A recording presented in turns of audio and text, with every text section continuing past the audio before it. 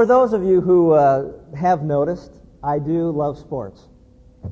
And as far back as I can remember, I've been involved in athletics from participation to coaching to my involvement with professional football, as Keith Berman says, in the National Football League. Also Major League Baseball. And I love sports. Now, there are those of you who are out here that, in fact, I want to thank you, by the way. For those of you who don't know, about a month and a half ago, Mary asked if you'd like to participate in just writing a letter of appreciation or whatever. And she got all those letters that you wrote and put them together in a book, and we had a chance this weekend to go through and read them. And Lynn and I really appreciate the comments that you made, and they will be a major source of encouragement in the future. And for those of you who don't know anything about it, it's because it was, I guess, announced a week when I wasn't here. So maybe you weren't either. But anyway, it's really a nice book. And if you want to, we'll make it available to you. Linda's going to bring it in the next couple of Sundays or whatever for those of you who haven't. Yeah, thank you, too. Thank you for your note. Who did you get to write it for you? Anyway, where was I? For those of you, because I did get a couple of comments on, less sports stories, that type of thing. So, but too bad. This isn't Burger King, you ain't getting it your way. So it's just the way that it is. But anyway, so back to the fact that, and here's why. Let me just explain to you why I love athletics. I love sports because I believe that sports is a tremendous vehicle in teaching life's lessons. And anybody that's been involved in sports knows that. Anybody that has children involved in sports understands that it's a great vehicle to be able to teach truth about life. And if you think about it, sports teaches discipline. To lay aside immediate gratification for something in the future, a goal that you're working towards or something of that nature. Sports also involves determination, overcoming obstacles, whether it's going through an injury or maybe even getting cut and rejection of not making a team if you're not very gifted at that point in time, to overcome those obstacles, to have determination in life, the discipline that's involved in all that, hard work to accomplish goals. One of the things I love about sports is that it involves working together with people who are different than yourself. It's a tremendous bridge to gap racial and economic differences. It's amazing to me the people that I know that have been involved in athletics all of their life tend to be a little more colorblind when it comes to looking at the skin color of another human being because, that's not an issue.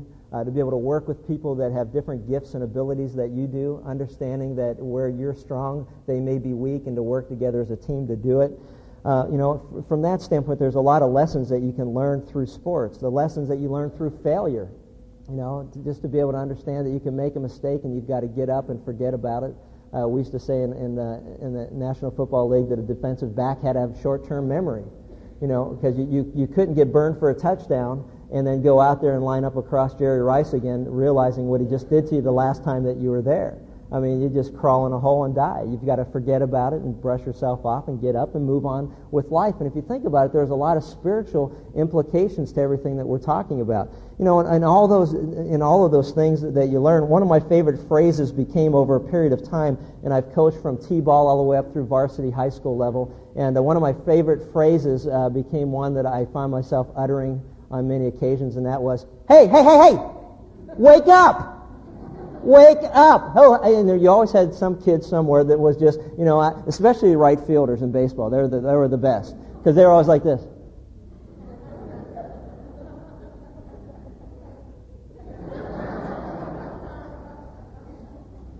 And you'd be in the dugout going, hey, hey, you. And you'd yell their number so you didn't yell their name because their parents were always there. So, that way it was pretty cool about it. But it was like, wake up! Would you wake up? Thank you. And then an inning later, you're yelling the same thing. The best was when I was coaching T-ball, I don't know what I was thinking. I don't know what I was thinking. I have no idea. I know what I was thinking. What happened was I was driving by one day and listening to this guy yell and scream at these little kids. And I told my wife, I said, man, I hope Ryan doesn't end up playing for some lunatic like that. And she said, well, you know what? Then why don't you just coach? And I said, okay, then I will. That's what I was thinking. That's how that happened. But one day we were practicing, and I turned around and I looked, and we were doing a drill, and I turned around and looked, and every kid was running around chasing rabbits in the outfield. These kids are like going, hey, over here's another one, and they were running around like, hey. It was like, oh man, this whole idea. But the biggest reason I love sports, and this is the most important one of all, is that God loves sports. He does.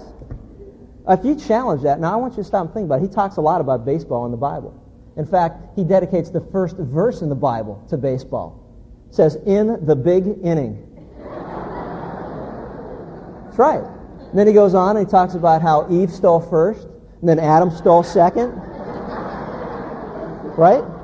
And Gideon rattled the pitchers, and David had to put out of Goliath. And the best one was the prodigal son who made a home run. I mean, so don't tell me that sports isn't in the Bible, because it's all over the place. You just have to dig a little deeper than you're trying to dig.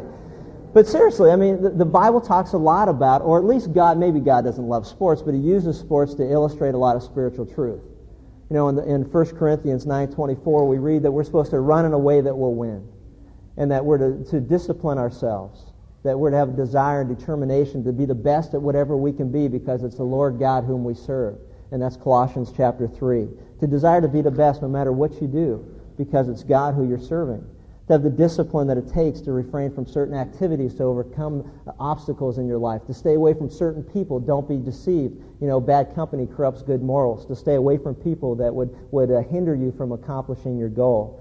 To run with endurance the race that's set before us. To finish strong and have that determination, Hebrews chapter 12. And it says that to keep looking at Jesus Christ, the author and the perfecter of our faith, to focus on him. And anybody that's involved in athletics knows that focus is one of the most important things that you could ever do. Focus on a ball on a tee, focus on a ball coming across the net, focus on a ball being thrown to you from the pitcher, focus on a ball that's hit to you by a hitter. I mean, focus is key in life. And the Bible says we're to focus on Jesus Christ, who's the author and the finisher of our faith. And to have that type of focus. The Bible talks about unity in John chapter 17. And one thing that sports will do is it'll separate men from boys and the ladies from the girls. It'll separate and divide those who are willing to pay the price for the cause that they're involved in. And the other thing it'll do is it'll unite those people who are committed.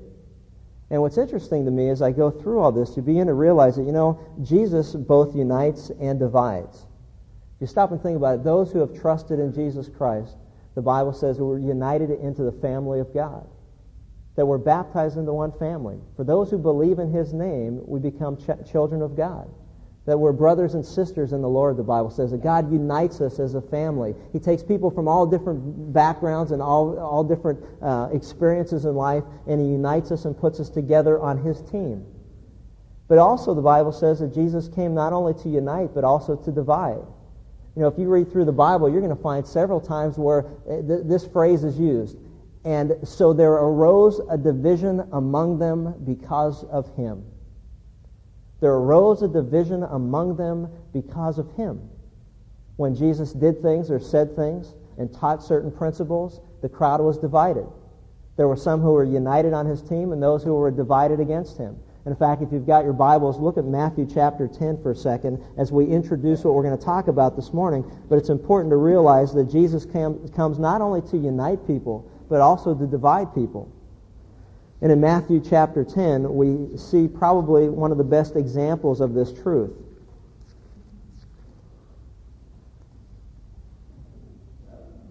Matthew 10, while you're looking at that particular passage, the Bible says that we're to fervently love one another. And the word for fervent is one that's used of a sprinter who's crossing or stretching across the finish line. And I saw something that I saw recently. I just shared. It has nothing to do with anything, but it has something to do with Larry being an attorney. And what I saw was it had these guys. They're all in their suits and they all had briefcases, and they're all lined up along a starting line like they're at a track meet. And they're all down, they were getting ready to go, and they had their suits on, they had their briefcases next to them. And then about 50 yards ahead of them was an ambulance. And the caption was this: an attorney's final exam. So, anyway, it's kind of keeping with the sports theme. Anyway, Matthew chapter 10, look at verse 32. Jesus says this: Everyone, therefore, who shall confess me before men, I will confess him before my Father who is in heaven. But whoever shall deny me before men, I will also deny him before my Father who is in heaven. Do not think that I came to bring peace on the earth. I did not come to bring peace, but a sword. For I came to set a man against his father, and a daughter against her mother, and a daughter-in-law against her mother-in-law. And a man's enemies will be members of his own household. It says, he who loves me, he who loves father or mother more than me is not worthy of me.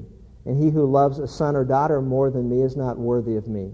And he who does not take his cross and follow after me is not worthy of me. He who has found his life shall lose it, and he who has lost his life for my sake shall find it. He who receives you receives me, and he who receives me receives him who sent me. You notice what Jesus has to say, and any one of us, I'm sure, can testify to the truth of this. But if there's a point in your life where you put your faith and trust in Jesus Christ, the Bible says that, you know what, guess what's going to happen? You're going to be united with the family of God, but oftentimes you'll be divided from your own natural or blood family. And, on the post-Thanksgiving events, I'm sure that many of you could say amen to this.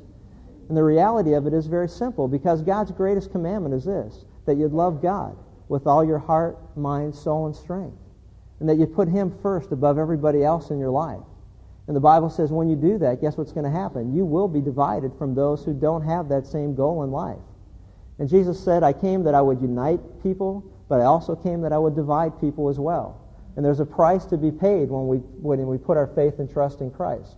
And so as we look at this truth and we see what Jesus has to say, this division among them, basically what He's trying to warn them of, if you've got your Bibles, turn to 1 Thessalonians chapter 5. Because in this particular chapter, and as we go through and complete it, really what He's saying is, there are going to be those who, like the kid in right field, are just walking in their sleep. They're daydreaming, and God wants to yell out to you and me, if we're in that position, that, hey, you know what, wake up, because He's got some important truths that He wants us to understand. In 1 Thessalonians chapter 5, He's going to contrast the difference between those who believe in Christ and those who don't. He's going to contrast the difference between believers and unbelievers, basically, and he's going to show that there are, some very distinct differences. And in 1 Thessalonians chapter 5, we read this in verses 1 through 11. It says, Now as to the times and the epochs, brethren, you have no need of anything to be written to you. For you yourselves know full well that the day of the Lord will come just like a thief in the night. While they are saying peace and safety, then destruction will come upon them suddenly, like birth pangs upon a woman with child, and they shall not escape. It says, But you, brethren, are not in darkness, that the day should overtake you like a thief. For you are all sons of light and sons of day. We are not of night nor of darkness. So then let us not sleep as others do, but let us be alert and sober. For those who sleep do their sleeping at night, and those who get drunk at night. But since we are of the day, let us be sober, having put on the breastplate of faith and love, and as a helmet, the hope of salvation.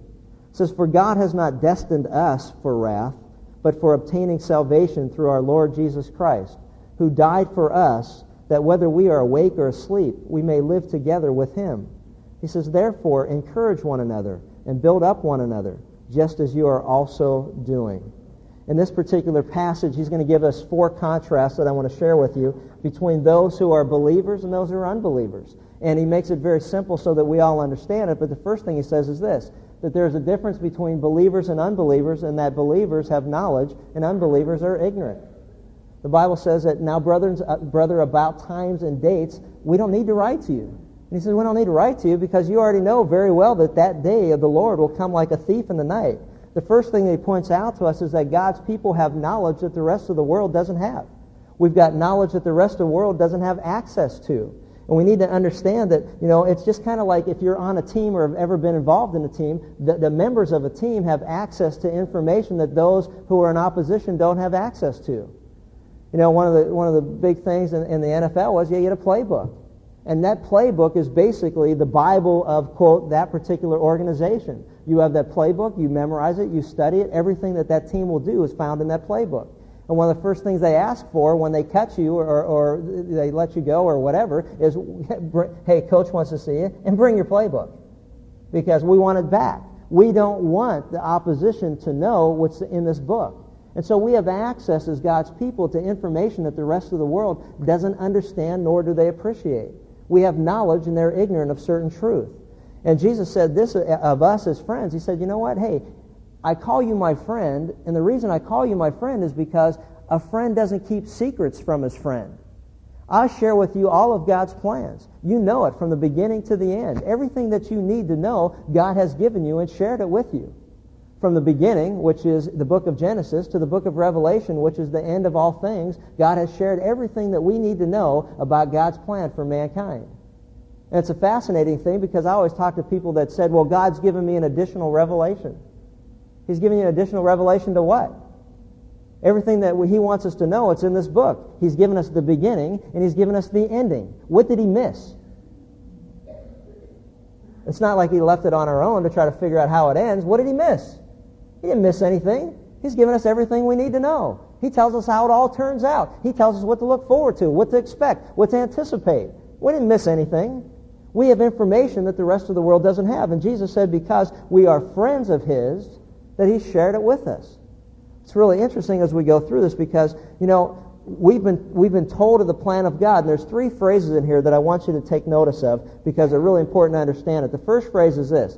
He says, now, brothers, about times and dates. He's saying about times and dates. The phrase is found only 3 times in the Bible. This particular phrase, about times and dates. And it always refers to the nation of Israel. A specific plan that God has for the nation of Israel. Let me give you an example. Turn with me to Acts chapter 1. Acts chapter 1, verses 6 through 11. And we'll see what he's talking about because this is critical to our understanding of what he wants us to know. Acts chapter 1, verses 6 through 11. Jesus gives this information, and it's one of the few times that this phrase is used in the Bible. In Acts chapter 1, we read in verse 6, and so when they had come together, they were asking him, saying, Lord, is it at this time that you are restoring the kingdom to Israel? And he said to them, it is not for you to know times or epochs or times and dates which the Father has fixed by His own authority. But you shall receive power when the Holy Spirit has come upon you, and you shall be my witnesses, both in Jerusalem and Judea and Samaria, and even to the remotest part of the earth. And after he had said these things, he was lifted up while they were looking on, and the cloud received him out of their sight. And as they were gazing intently into the sky while he was departing, behold, 2 men in white clothing stood beside them, and they said, Men of Galilee, why do you stand looking into the sky? This Jesus, who has been taken from you into heaven, will come in just the same way as you have watched him go into heaven. Now, it's important, this particular carryover between this idea and what we've been learning in 1 Thessalonians, because if you remember the last time we were together, what the Apostle Paul was saying to them was, hey, you know what? Jesus is either going to be coming for us if we have not died at His return, or He'll be coming with us if we have died and we've gone to be present with the Lord. Absent from the body, present with the Lord. And so the angels said to the men of the disciples, said, hey, look, you're standing there staring in the sky. Guess what? Jesus is going to come back just the way He left.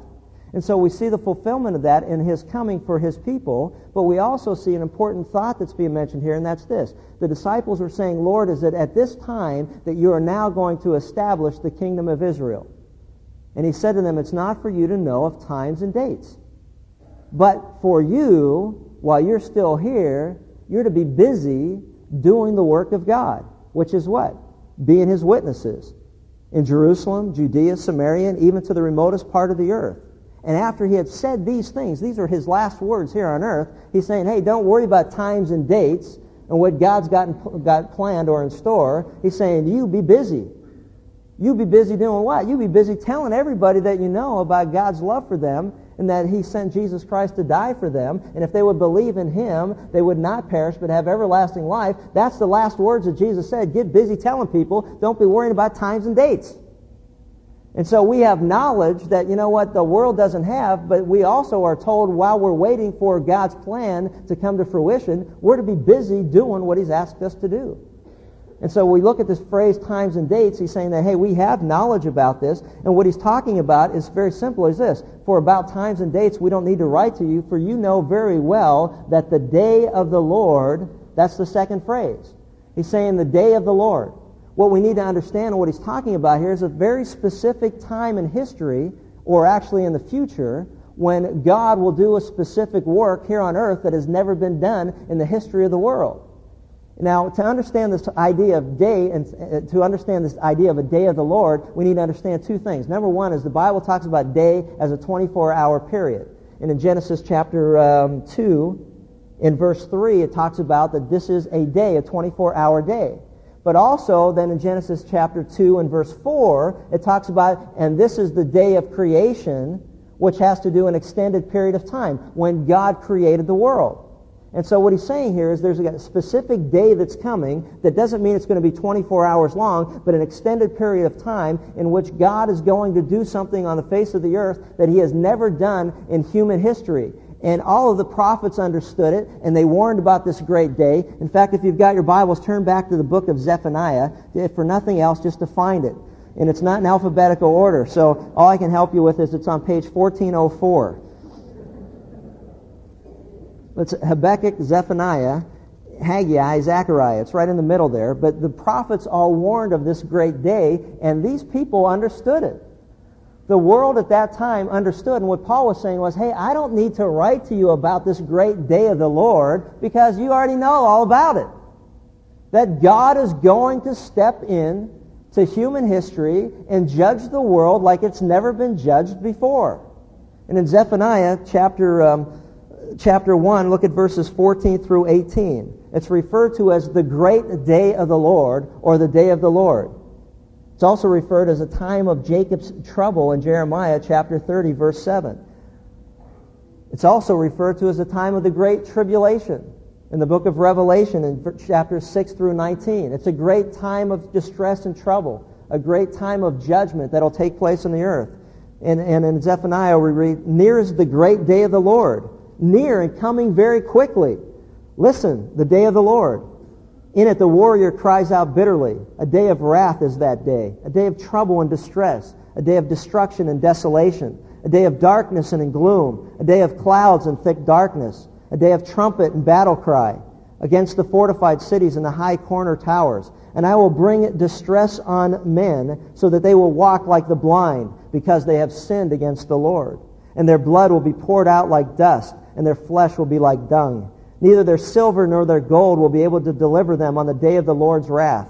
And all the earth will be devoured in the fire of his jealousy, for he will make a complete end, indeed a terrifying one, of all the inhabitants of the earth. This great day of judgment. You know, what's fascinating to me is it says, near is the great day of the Lord, near and coming very quickly. These words were written 625 years before Christ.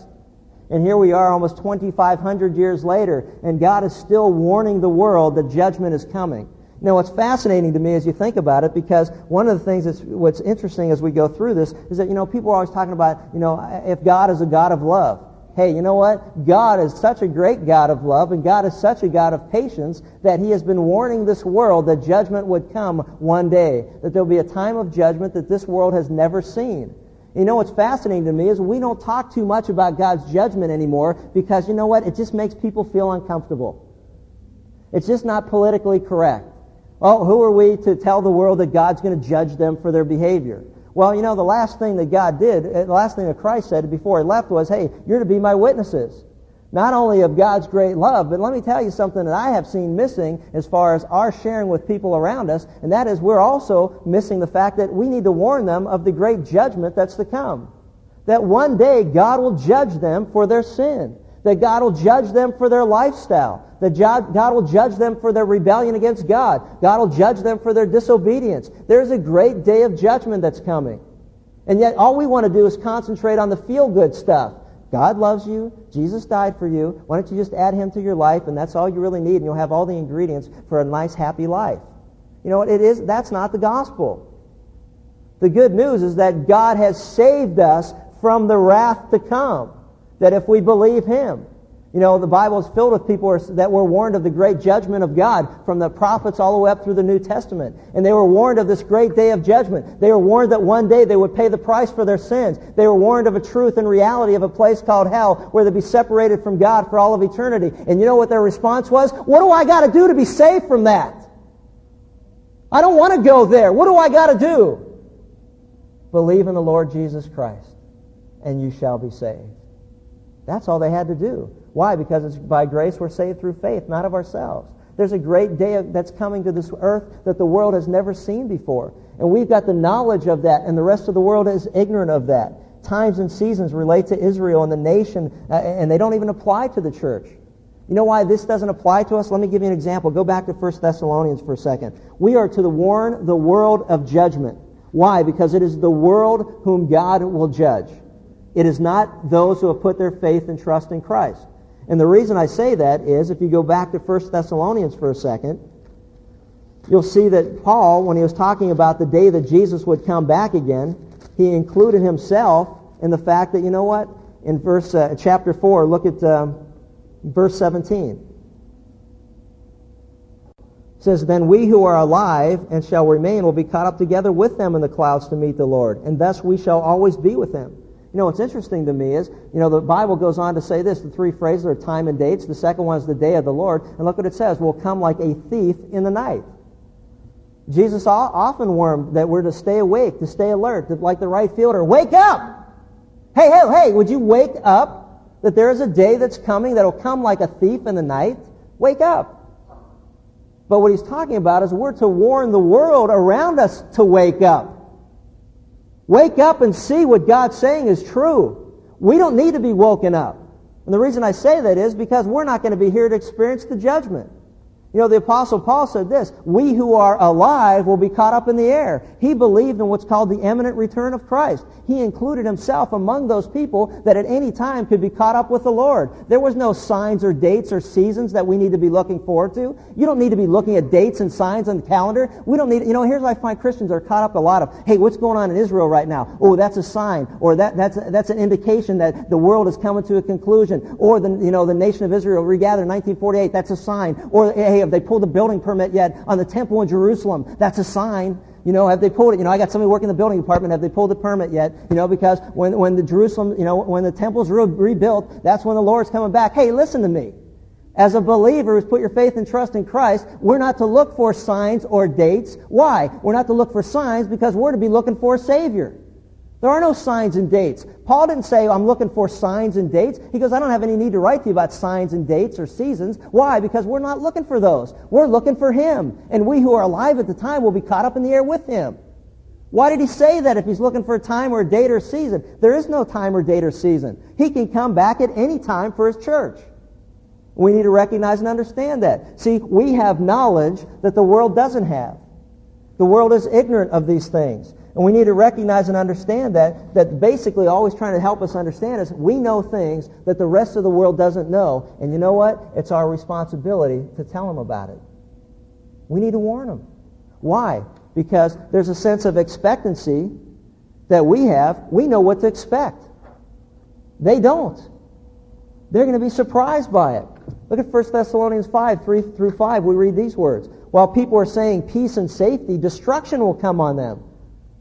It says, as labor pains on a pregnant woman, and they will not escape. But you, brothers, are not in darkness, so that this day should surprise you like a thief. You are all sons of light and the sons of day. We do not belong to the night or to the darkness." You see what he's saying? This period of history will come as a surprise to those on earth at the time, like the visit of a thief that's to a sleeping family. They're going to be caught off guard. They're not going to be aware of what's going on. And he's saying, God's people, we know what to expect. They don't know what to expect. Look what it says. He says they're going to be saying peace and safety. You know what's interesting is, here's the way this is going to work out. Think about it for a moment. If you're still here, you haven't put your faith and trust in Christ, and all the people around you that you know that call themselves Christians, that actually you find out at this particular day if they were or not, but if they believed in Jesus Christ, the Bible says that we who are alive will be caught up in the air with Him and be together with those whom He brings back who have died before us, right? Think about what this world's going to be like the day that Jesus comes back and all those who have put their faith and trust in Him are translated or disappear off the face of the earth. I mean, basically, I heard a youth group do this at camp one time, trying to shake up their counselor, but they had just had this message on when Jesus comes back and takes all believers to heaven with Him, and so what they did was they took all their clothes off and they just laid it in piles, just like like the Wicked Witch of the West, that when she melted in the Wizard of Oz, and all the pile of clothes were just like that. Shoes were there, socks on top, pants, everything just fell right down, and they were just all like that all through the dorm. And the counselor came in to do bed check and checked and was like, And they had just had that message fresh in their mind. It was great. And he said, I knew that it didn't happen, but it did kind of shake me up for a second. But you stop and think about that for a second. What's the world going to be like the day that happens? Think about what's going to happen to businesses. Think about what's going to happen to families, for example, that their whole family have come to put their faith and trust in Christ, and they're all gone. Their property, their businesses, their bank accounts. Think about, for example, when Jesus says He'd come to separate. There's going to be a day coming that family members are separated. Those who put their faith and trust in Christ, if He comes back, are going to be gone to be with Him, and the rest of the family's not. And they're going to disappear, and they're going to remember what was shared with them about the fact that, hey, we're trying to tell you this is all true stuff. And it's based on historical evidence, not based on some lunatic like the people that were going to follow the mothership behind the comet or whatever the heck that was all about. But it's like, hey, this is based on a resurrected Savior. This is based on the historical reliability that Jesus rose from the dead. This isn't based on the whims or fantasy of some wacko. We need to understand that. Now think about what's going to happen. This world is going to be chaotic. And you know what's going to happen at that point? Someone's going to step on the world scene that's going to put it all back together. And they're going to relinquish power and control to this individual who's going to put it all back together. And you know what's going to happen? Hey, everything's going to be running smooth, man. It won't be long before we're all forgotten and things continue business as usual. And in fact, there are going to be a lot of people who benefit economically from it because they may end up with your property, they may end up with your bank account, they may end up with all kind of financial goodies because of it. And guess what? They're going to be going, man, peace and safety, things are going great. Everything's going to be wonderful. But you know what they don't expect? They're going to be caught by surprise because the Bible says, and then destruction will come on them suddenly. Everything's going great. What happened? The Bible says the day of the Lord for the first 3.5 years, everything's going to be great. Peace and safety, and the world is in harmony, and we're all singing whatever they're going to be singing because they're not going to be singing Kumbaya. I don't know what they're going to be singing. We are the world. We are the people. Whatever it is, and they're all going to be holding hands singing. And they're going to be loving every minute of it. But then at the 3.5 year mark, there's going to be an abomination of desolation where this ruler says to the world, I want you to worship me as God. And then the wrath of God will be poured out on the face of the earth like it's never been poured out before. And the world will sit and they'll be watching and wondering. And they'll say peace and safety, and then bang! Destruction will set in. And you know what it says? And as labor pains on a pregnant woman. You know what's amazing to me? Throughout the Bible, God often warns of impending judgment. Think about what He did in the days of Noah. Noah, for 120 years, preached, the Lord is going to judge this earth. Repent before God. And they watched him build an ark, and they said, yeah, well, what's He going to do? Said, hey, it's going to rain. And they went, what is rain? They never saw rain. Think about that. What's rain? It's going to rain. Yeah, right, okay. This lunatic said it's going to rain. For 120 years, he preached that message of repentance. You know how many people believed them? 8. His own family. They're the only ones that got in the ark. As soon as it started raining, I bet you had a whole bunch of people running around going, I think this is rain. They didn't listen. God warned Lot in Sodom and Gomorrah of impending judgment. Repent, or you'll be destroyed. They didn't believe Him either. God has often warned His people on this earth of judgment. You got a choice. And you know what? And the judgment that's going to happen during this period of time, this day of the Lord, is going to be like judgment the world's never seen. And you can share with them, and they're going to look at you and go, yeah, right. You're nuts. Hey, I'm as nuts as God is. And God has proven to be reliable and trustworthy, so I guess I'm not that nuts after all. But look what He's talking about. It'll come suddenly. It'll be discernible. How many of you have ever gone through a pregnancy? All right? Good, guys. I like that. Hey, we were in it together. You ever gone through one? Hey, if anybody's ever gone through one, this is the truth, right? Hey, you know you're pregnant. You got a pretty good idea of when you're due. You can go to the classes, and they can warn you all they want about all the things you have to look forward to. Right? They do. They do the best they can. But the moment that you go into labor, it happens quick, doesn't it? I remember when our last child was born, Linda was in the shower, and I was ready to leave for work, and she said, you know what, I don't feel right. From that, I don't feel right, to the time she gave birth was 2 hours. All right? We knew she was pregnant. We knew she was due. But as soon as those labor pains started, you couldn't stop it. With all modern medicine and all the rest of it, and I know there's some that can delay, the inevitable, but what God is saying is this: it's discernible, like a storm off on the horizon. It's coming, it's going to hit, it's discernible, like a tornado in the distance, or a hurricane in the distance, or some type of storm, or a volcano that's about to erupt. It's discernible, but the moment that it does happen, bang, it'll be a surprise to people. Whoa! This is true. We know what to expect. They're going to be surprised. And we need to recognize and understand that. The third thing he talks about is this. It says, so then let us not be like others who are asleep, but let us be alert and self-controlled. The difference between being sober-minded and drunk. For those who sleep, sleep at night, and those who get drunk at night. But since we belong to the day, let us be self-controlled, putting on faith and love as a breastplate and the hope of salvation as a helmet. See what he says? There's a contrast between the world that we live in and those who are believers.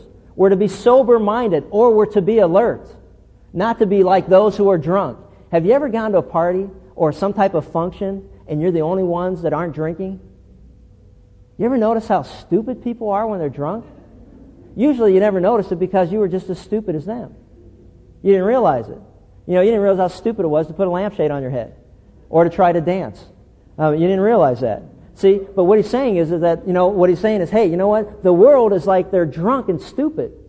They don't even see the danger that's out there. And those who aren't drunk but are sober-minded and alert see the danger and what lies ahead. And he compares believers to those who are sober-minded and alert to those in the world who are almost like they were drunk and just foolish. And they don't see the danger that's coming. They don't recognize how dangerous it's going to be. They don't understand any of it. He says, for those who sleep, sleep at night. Those who aren't alert. Those who get drunk at night. They're of the darkness and we're of the day. There's the contrast again. He says, but since we belong to the day, let us be, look what he says, self-control. You hear what he's saying? What are we supposed to be doing while we wait for the day that either he calls us home or he comes back for us? We're supposed to be self-controlled. The fruit of the Spirit is love, peace, patience, joy, self-control. That we're supposed to control ourselves and do those things that are pleasing to God.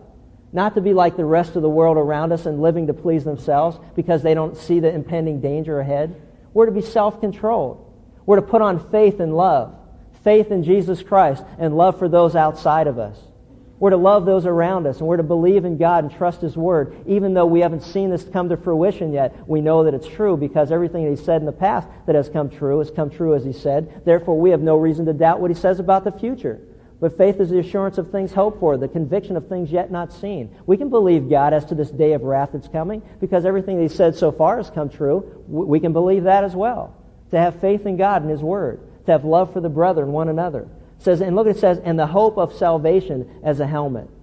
To protect our thoughts. Hey, basically, salvation is threefold, just so that you understand. That salvation takes place at a moment in time. The hope of salvation has nothing to do with I hope that I'm saved, but it has to do with this. When I put my faith and trust in Jesus Christ, the Bible says, at that time I was saved. Today, He continues to be at work in me and continues to move me forward in my relationship with God. And so my hope in salvation is that He who began a good work in me will perfect it until the day of Christ. And the last thing is this, the blessed hope of every believer is that one day, just as He is, we'll be like Him. That He'll perfect us when we see Him. Our salvation is threefold. It happens at a moment of time. You'll never be more saved than the moment that you invite Christ into your life. As you grow in your faith, the salvation is our hope. And as we look forward to the day when Christ comes, we're going to see Him and we're going to be just like Him. And so he says that, we need to have the hope of salvation as a helmet to protect our head against thoughts that aren't true from the enemy that says, none of this is true. Don't be going around telling people about this because they're going to think you're nuts anyway. So why are you going to warn people about this judgment? This isn't true. Oh, yes, it is true because the Word of God says it's true. And we need to understand and recognize it. And a fourth and final contrast is this, is that of salvation and judgment. Salvation and judgment. Look what he says. For God did not appoint us to suffer wrath, but to receive salvation through our Lord Jesus Christ. He died for us so that whether we are awake or asleep, we may live together with Him. Therefore, encourage one another and build each other up, just as in fact you are now doing. 1 Thessalonians 5, 9 through 11. There's a couple of things I want to share with you in closing that I think are really important that we get a good grasp of and understand. And that is, there are a lot of people who differ as to whether the church or God's people will go through this great day of wrath. And I want to share with you why I don't believe that we will. And it's going to be in the context of what we've already been studying, so we can look at it and recognize it. But turn with me to 1 Thessalonians chapter 1 for a second. 1 Thessalonians chapter 1, look at verse 10. And then we'll compare it to verse 9 of chapter 5, and this is what we read. And to wait for his Son from heaven, whom he raised from the dead, that is Jesus, look what it says, who delivers us from what? From the wrath to come. There's a definite article that precedes wrath, what means a specific wrath that God is talking about. Now understand something. God's people have always gone through tribulation. Some of you may be going through a difficult time because of your faith in Christ, although I doubt it's to the extreme that many people throughout the world have gone through when they were actually put to death or their possessions were taken from them or their property was taken from them or they were thrown in prison or whatever. But the reality is that God's people have always gone through, quote, tribulation. But the wrath to come is a specific wrath that God's already mentioned to us, and that is the specific wrath that will take place on this earth in that great day of the Lord. And so he says that Jesus will come to rescue us from the wrath to come. Well, that's a very strong indication that God's people will not go through that wrath that's to come. In 1 Thessalonians 5, verse 9, we see the same thing. He says, for God has what? Has not destined us for wrath, but for obtaining salvation through our Lord Jesus Christ. The nature of the church is such that God has saved his people. The moment that Christ died on the cross, our sins were forgiven, past, present, and future, if we believe in that sacrifice for our sins. And so there would be no reason to judge the church or to cause the church to go through wrath, because Jesus experienced the wrath of God on the cross for us. So there's no reason that the church would go through it. The nature of the tribulation is such that God tells us that he's appointed it for the Gentiles or the nations of the world, that God's going to judge them for their rebellion against God. Well, we haven't rebelled against God if we believed in Jesus Christ, so we won't go through that judgment. It's a great day of wrath for the people that are here on this earth. And as we go through this, the promise of Christ's imminent return is another strong argument, which I've already mentioned. That's this. Paul said that we who are alive will be caught up with him, or raptured, caught up in the air, literally, with Christ when he comes back for his people. Well, you know what? If that's the case, we would know if we were here all the signs and dates. Because if it's 3.5 years and then the abomination of desolation takes place, we would know what the 3.5 year period is. The question is this: what kicks off the calendar? What kicks off the calendar is when the church is raptured or taken from this earth, it starts the day of the Lord, which is that 7-year period. The first 3.5 years there's going to be peace and safety on the earth, but at the midpoint, abomination of desolation kicks in the last 3.5 years where God will judge or pour his wrath out on the earth. Well, if the church was still here, it wouldn't be that hard to figure out, hey, you know what? This is the day of the Lord, of the great tribulation, and here's the 3.5 point when this guy stands up and says, worship me as God, and then the wrath of God pours place. We would know how long it would last as well, because it's going to end 3.5 years later. So the arguments are very simple, and that says, I don't believe that God's people are destined or appointed for the great day of the Lord, the wrath that's to come. But in the meantime, there's a difference between those of us who are saved from this and those of us who will be judged by this. And we need to recognize that our purpose in being here is to warn people around us about this great day of judgment that will come. Think about how we're different from the people around us. If you've put your faith and trust in Christ, God has given you knowledge through his word that the rest of this world does not have. They're in ignorance. If you've put your faith and trust in Jesus Christ, you can expect things to happen in the future, because what he said about the future in the past has taken place, as well as what he says about the future that hasn't yet will also take place. We know what to expect. And so we know what to expect, and that is that we're to be looking for a Savior, and that's the blessed hope of his coming. We're not going to be surprised like the rest of the world. We also are to be sober while we're here, meaning to be alert for that great day. And what that means is this: if I am sober-minded, then I am consciously aware that today, when I woke up today, that today could be a day when Jesus himself would come back. Now, let me explain to this in terms that I think we'll all understand. It should impact the decisions that you make today.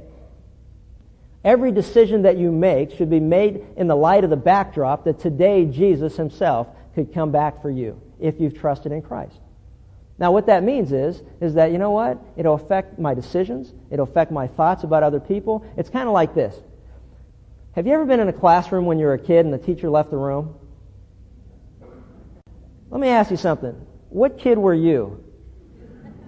There's only two. The one that was studying and doing their assignment. We called them the nerds. And there was the rest that were participating. As that door closed, that teacher left, what happened? All hell broke loose. Stuff was getting thrown, people were getting, teased. I mean, there was a whole bunch of pandemonium going on. Right? Now, let me throw, maybe you don't recognize that scene. Maybe your scene was your parents went away. And the first warning is always this.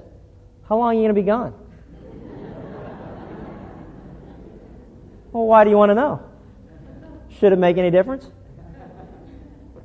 Just curious, they say. Oh, okay. When are you going to come back? Don't know. You ever see that commercial? The guy's sitting on a beach, and he calls his office and has a cell phone. Is that the greatest commercial? The guy's sitting on his beach, and he calls his office, and meanwhile, they're all partying, and they're dancing, and they got hats on and stuff. The boss is on vacation, boss is away, you might as well play, whatever it is, cat's away, something around. Somebody's away, and somebody's playing. But they're all dancing and stuff, and the guy picks up his phone, and he's on the beach, he picks his cell phone up, calls the office, guy answers the phone, he says, oh man, you know what? Things aren't working out real well here. I'm going to have to cut my vacation short. I'll be back in as soon as I can get there. Guy hangs up the phone in the office. Everyone's scattering, man. They're cleaning up. They're throwing all the party stuff away. They're cleaning up the office. They're going back in and they're working. And then you see the waiter coming down on the beach, giving the guy another drink, and he goes, I love doing that. Is that the greatest or what? I love that. I love these cell phones. These are great. But the whole point is this. God, as God's people, we're not supposed to be in that crowd that's just out messing around, wasting time, pleasing ourselves. We're here to please God. Jesus could come back today. Would we be ashamed at His appearing? Or would He find us faithful in doing what He's called us to do?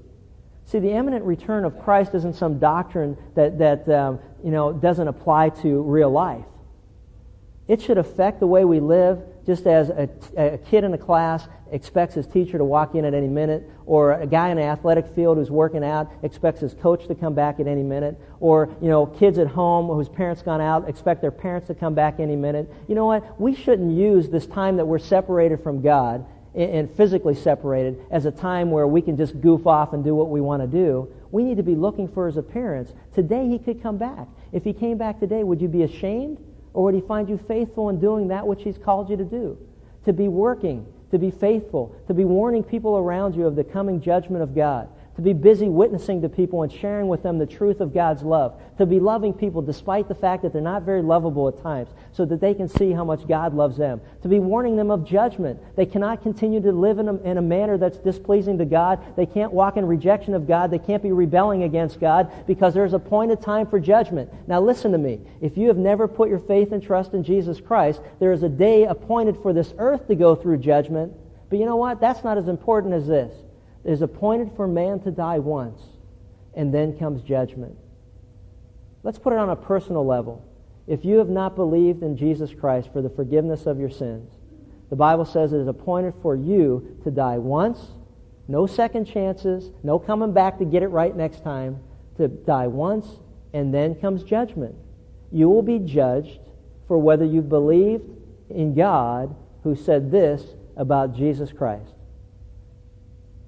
For whosoever calls upon the name of the Lord will be saved.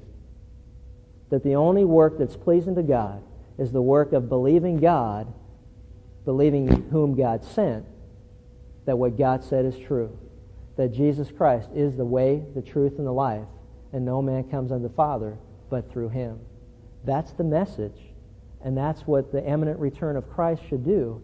Get us off our rear ends and get excited about warning people about the judgment of God and the love of God that's found in Jesus Christ. Is that what you're doing? If it is, then you won't be ashamed that it's coming. If you're not, then start doing it right. Father, thank you for this time to be together. We just praise you that we don't have to look forward to the wrath that's coming, that we will not be judged as the rest of the world who has rejected your sacrifice in Jesus Christ.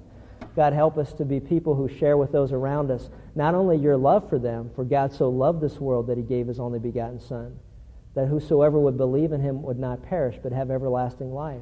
But you go on to say, but Jesus didn't come to judge the world at that time, for the world has already been judged. God, help us to be people that warn of the impending judgment of God.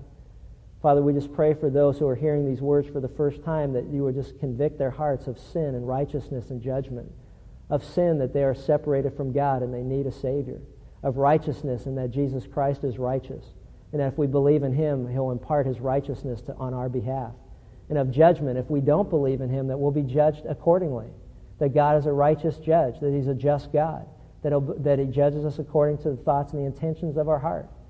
God, we just pray that as we wait for Christ to return for us, if we're still alive at that point, that we'll have a sense of urgency to get out and share with those around us of how much you love them and how much you care for them in the person of Christ. And we just thank you for these truths that we learn each time we pick up your word.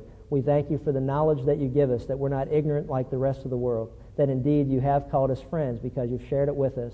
And we just thank you and praise you in Christ's name. Amen. Hey, just so you know what's